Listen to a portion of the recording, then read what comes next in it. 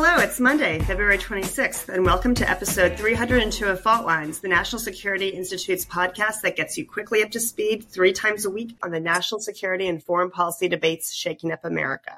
I'm NSI Senior Fellow Morgan Vigna, and I'm joined today by NSI Founder and Executive Director Jamil Jaffer, NSI Deputy Executive Director Jessica Jones, and Senior Fellow Lester Munson. Today, we're taking a look at Polish Foreign Minister Radoslaw Sikorski, who has been on quite the roll this past week. On Friday, he delivered a blistering takedown of the Russian ambassador to the UN during a UN Security Council session. Sikorski summarily dismantled each false allegation in response to the Russian Perm Rep's remarks. Also on Friday, Sikorski had some tough words for the United States. In a Bloomberg interview, Sikorski cautioned that if the U.S. supplemental for Ukraine doesn't pass Congress, even with the president's backing, and U.S. allies are left in the lurch, this will have profound consequences on U.S. global leadership. He went so far as to warn that some countries will start hedging and others will consider building their own nuclear programs. Jess, Sikorski, as Polish foreign minister, has some legitimacy here. Poland is not geographically blessed in that it is right on Russia's border. Poland will spend over 4% of its GDP on defense in 2024. Does he have a point? Do we think this is going to change U.S. policy? I mean, he was on a whirlwind. He did a number of interviews over the weekend as well, and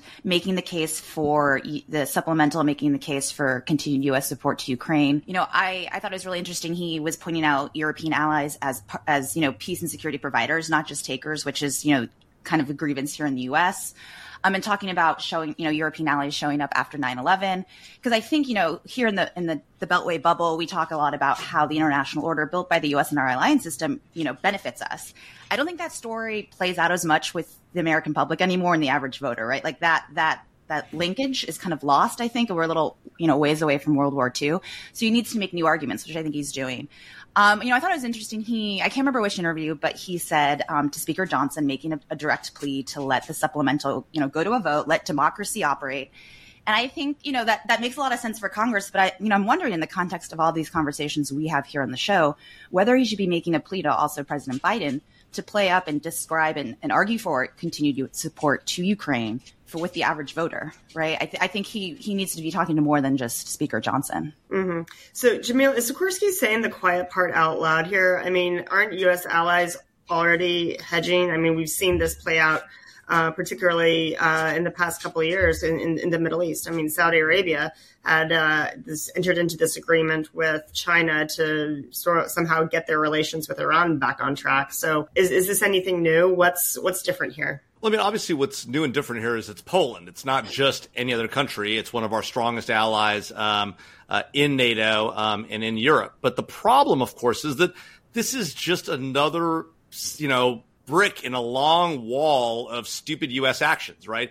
We've had bad decisions in Afghanistan, bad decisions on red lines in Iraq and Syria, bad decisions on allowing China to hack us, bad decisions on allowing Russia to hack us, bad decisions on Iran attacking us around the globe.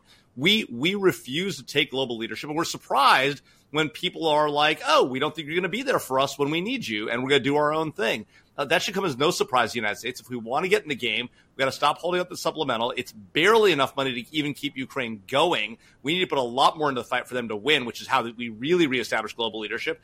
And it doesn't do any favors for our friends in Taiwan or anywhere else around the globe who are wondering whether the U.S. is going to be there for them. The answer today is a resounding no. And Joe Biden can say all he wants for being up there in the White House. He, as Jeff points out, and Les pointed out on Friday, he's not going around the country fighting for this, right? If he really wanted this supplemental, he'd be going to fight for it. And frankly, it's a catastrophe for Republican leadership, which used to be the party of national security, because now this party kowtows to Donald Trump, who literally has no clue what he's doing on this issue. He has not firmly taken a position on Ukraine, but we all know where he is. Let's be serious. He doesn't support it. Everyone understands that. He needs to get out the mix. And Congress needs to do its job, because there is, by the way, a voting majority in Congress for this aid. They just need to be allowed to vote. Yeah, so Les, playing the devil's advocate here, I mean, Poland is a special case, right? I mean, they're actually paying 4% of their GDP, and that's going towards defense, right? But many other, NATO allies are not adhering to the Wales Pledge. They're not paying up, and many in Congress in particular sort of use this as a reason to, be skeptical of continued U.S. assistance to Ukraine. If those closest geographically to Russia refuse to actually pay their fair share, so to speak, is this enough of a reason for Congress not to really be pushing the supplemental as hard as I think we would like them to be? So, Morgan, I think a couple of things on Sikorsky. He is as an astute and observer of the United States as there is in the world. He's a good friend of our country. He knows us well.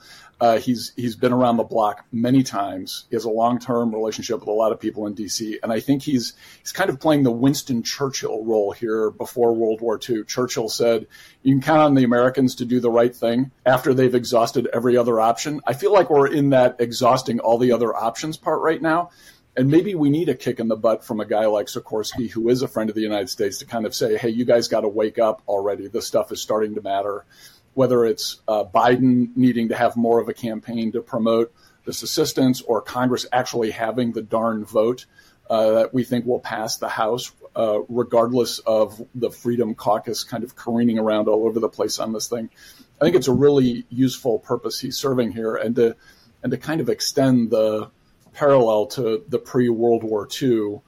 We saw Tucker Carlson kind of playing this Father Coughlin role of warning against any U.S. entanglements and kind of praising our adversaries.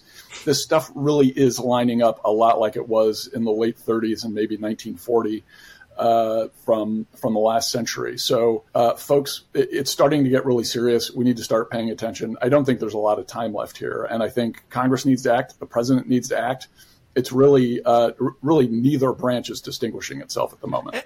And by the way, Les, it's worth noting that both times before World War I and World War II, when the U.S. hesitated and slow-rolled it and didn't help its allies as effectively as it could have, what ended up happening? We got dragged into a bigger, much worse war that was much more costly for our public and much more costly for the American taxpayers. This idea somehow that not doing the right thing now is the right answer, we've seen this show. It's happened before. Let's not repeat the mistakes of the past. I will disagree with you on one thing, Jamil, and God help me for saying something remotely positive about Trump. But I do think he's left the door open to Congress providing some aid here. He said, make it a loan, not a grant. Fine. Let's go ahead. Let's make it a loan. Let's open that door. Let's run through that. Speaker Johnson, you've got your opportunity here to do the right thing. Take it and run with it. Let's go. Yeah. Call it Lend-Lease Part 2 if you have to, but let's do it. All right, that's a wrap. Thanks to Devlin Burney, Claude Jennings, and the NSI staff for their help in producing today's episode. Join us again on Wednesday, February 28th, for our next episode of Fault Lines. Fault Lines is now on YouTube, so check out our channel for a video of today's episode. If you like what you heard, be sure to rate, review, and subscribe.